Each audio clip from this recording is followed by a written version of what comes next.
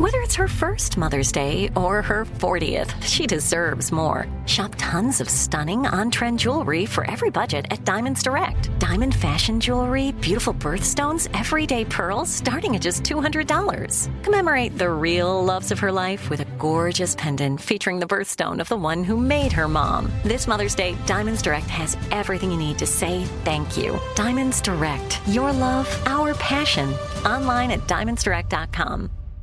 Enjoy all your favorite sports like never before at BetMGM. Signing up and playing is so easy. Simply sign up using code Buckeye and receive up to $1,500 back in bonus bets if you don't win your first bet. When you register with BetMGM, you can get instant access to a variety of parlay selection features, live betting options, and the best daily promotions in the business. And with BetMGM at your fingertips, every play and every game matter more than ever. Place your moneyline, prop, and parlay bets with the king of sportsbooks today. Sign up using code Buckeye and receive up to $1,500 back in bonus bets if you don't win your first bet. That's right, up to $1,500. Again, sign up using code Buckeye and receive up to $1,500 back in bonus bets if you don't win your first bet. BetMGM and GameSense remind you to play responsibly. 21 plus and present in Ohio. Subject to eligibility requirements. Rewards are non-withdrawable bonus bets that expire in 7 days. Gambling problem? Call 1-800-GAMBLER in partnership with MGM Northfield Park. That's 1-800-GAMBLER.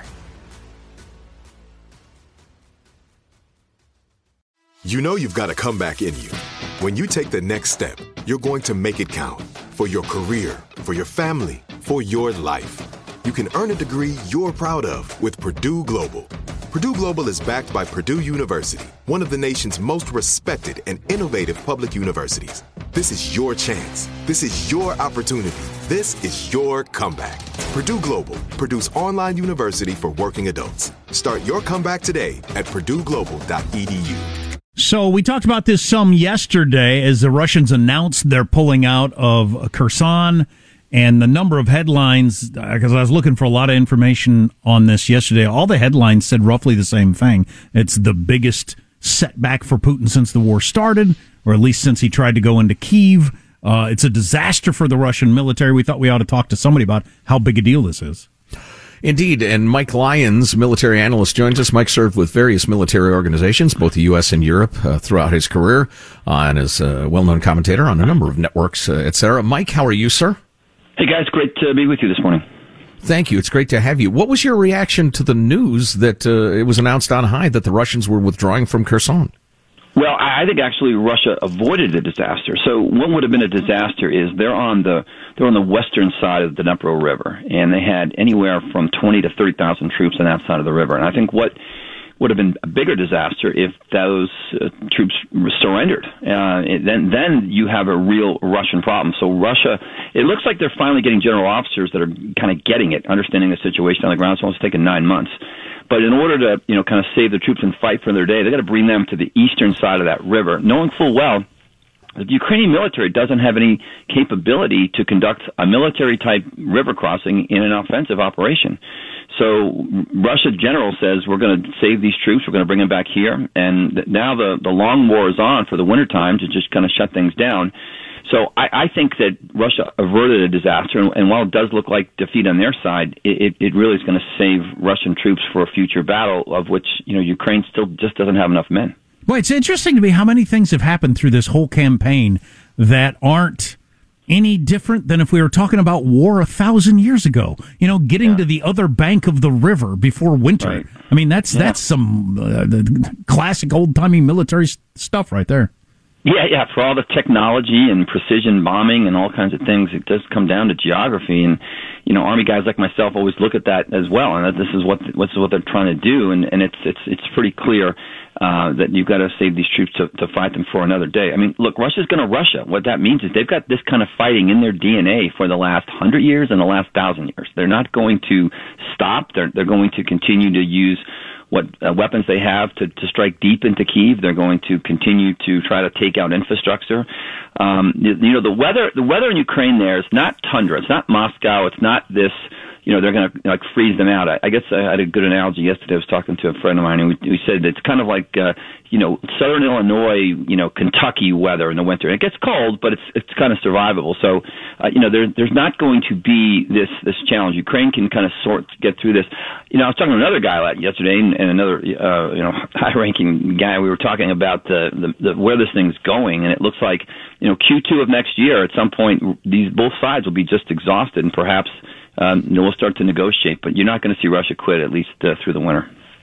Well, so just to clarify then, I think you've made this point, the withdrawal from Kherson should not be read as some sort of trend or sign of weakness per se. It's just a reasonably intelligent strategic move. Yeah, exactly. And we want to prop up the Ukraine side. We want to obviously see them do well. They're on the right cause for freedom and justice, and the Russians are the bad guys here. But Russia's just doing what they have to do in order to fight for another day. So again, I don't look at this as their defeat, and I'm sure they're not telling their troops that. They're trying to basically save 20,000 troops, because if 20,000 troops surrender on the east side of that river, that's the disaster. That would be something that would be the big victory that Ukraine then could claim. Well, I'm thinking about all the times that Grant pulled back to regroup and just kept at it. Referring to the Civil War. Not Ulysses S. Grant, not Hugh Grant. Not Hugh Grant. To clarify, no, exactly. Okay. So I guess that explains why it was announced. Because when I heard it yesterday, I thought, why are the Russians announcing this with not glee, but certainly with such confidence? Well, I think you've explained it now. Yeah, and so looking at other ways, like normally in a regular military operation, now the Ukraine's on the offense, they would call this pursuit operations, but that pursuit stops at that river. They don't have that capability. They'd have to cross that river with 3 times the amount of men in order to have any kind of assured success to try to do that, and they just don't have that kind of capability. The West will continue to support them, no question about it, and that'll last for a while, but I think you're going to see a real stop in some of the fighting there in the southern region. So I find myself curious, Mike, if the United States was tasked with crossing that river and doing what needed to be done, what would that look like logistically, and what is it that the Ukrainians lack?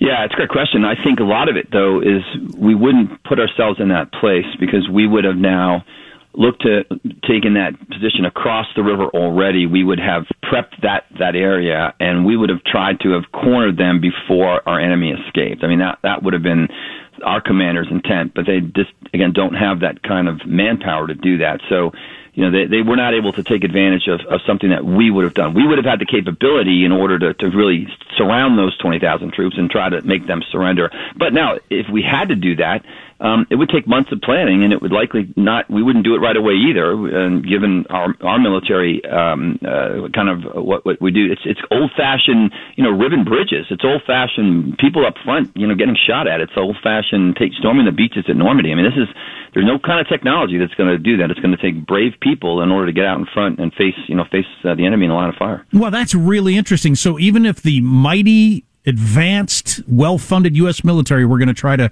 cross that river, it would take months of planning and to pull it off. Yeah, we probably wouldn't do it until the springtime. Wow, interesting. We'd put people in place, and we wouldn't even try. I would like your reaction to this headline. This is from the Wall Street Journal, but I saw it a number of places. U.S. refuses advanced drones for Ukraine to avoid escalation. The Biden administration won't give Ukraine the Gray Eagles, despite pleas from Kyiv and a bipartisan group of members of Congress. How do you feel about that? Are we only arguing with ourselves in this whole escalation thing, or does that make sense to you? Well, no, I think we have to be careful on escalation, and we're doing everything we can to try to keep the playing field level. But we can't risk giving them something that Ukraine decides to pour over the border into Russia. I think that would escalate it quickly, and that's why they still really don't have Patriots. They don't have some of the ATACMs. They don't have really the long-range missile systems, because they believe that Ukraine would use them to attack inside of Russia. That would trigger then Russia maybe going into the Baltic states, maybe doing something. They're getting attrited every day, no question about that. But they're in it for the long run. I mean, they could be like the Chinese. They're in it for the long run. This could be 2 to 3 years at this point from their perspective. So I agree with that. I don't think we should be giving them things that would likely tip the balance so far in their favor or potentially be crossing that border. That's just a no-go. So listen, Mike, I know your specialty is military analysis, and you're not like part of a Russian study think tank. But what's your sense, based on what you've heard about the Russian home front, the domestic approval for the war, the support, and does it matter at this point? I don't think it matters. I think with 160 plus million people, Russia and 11 time zones, Russia grabs people from all over its geographies and only has to bring a couple 100,000 of them to the battle to make a difference. And so why you've got TV reporters in Moscow and there might be protests going on there. There's places well east of that have no idea what's going on, that just get told to fight for the fatherland, and they can show up there. What Russia should be doing right now is training divisions. They should be training 40 to 50,000 soldiers at a time. If they want to win this and go back on the offensive, they're going to have to do that. Take the next 6 months and do that. Instead, they've been putting troops in piecemeal, one at a time or a few at a time, and it's not proving to be effective because they're not really well trained. So they still have tremendous capability, and they still have all that infrastructure. They still have all of that ready to go. And I don't think you're going to see this thing, explode from within. It's going to go on for at least another 6 months, if not more. Great stuff. Really interesting. Military analyst Mike Lyons there. Mike, thanks so much for the time. Thanks, guys. Thanks for having me. Armstrong and Getty. If a new house is on your wish list in the next 5 years, grow your savings faster and experience your dreams with an Ohio Homebuyer Plus account from Kemba Financial Credit Union. A savings account specifically designed to save for a new home, where you can earn 7% APY, a $500 matching bonus, and a $1,500 mortgage closing cost credit. Learn more at Kemba.org. Offer expires March 31st, 2025. APY equals annual percentage yield. Restrictions apply. NMLS 292230. Equal housing lender. Federally insured by NCUA. Nobody wants to outlive their money, but it happens, especially for women. That's why Gainbridge offers the Parity Flex annuity, designed for women's unique retirement needs, with flexible withdrawals plus a guaranteed lifetime income benefit that keeps paying you even if your account balance is zero. Gainbridge is helping build a better financial future for women. Retirement income you can't outlive is the ultimate flex. Start saving now at Gainbridge.io. Visit Gainbridge.io/ParityFlex for current rates, full product disclosures and disclaimers, and other important information. This message comes from Viking, committed to exploring the world in comfort. Journey through the heart of Europe on an elegant Viking longship with thoughtful service, destination-focused dining, and cultural enrichment on board and on shore. And every Viking voyage is all-inclusive, with no children and no casinos. Discover more at Viking.com.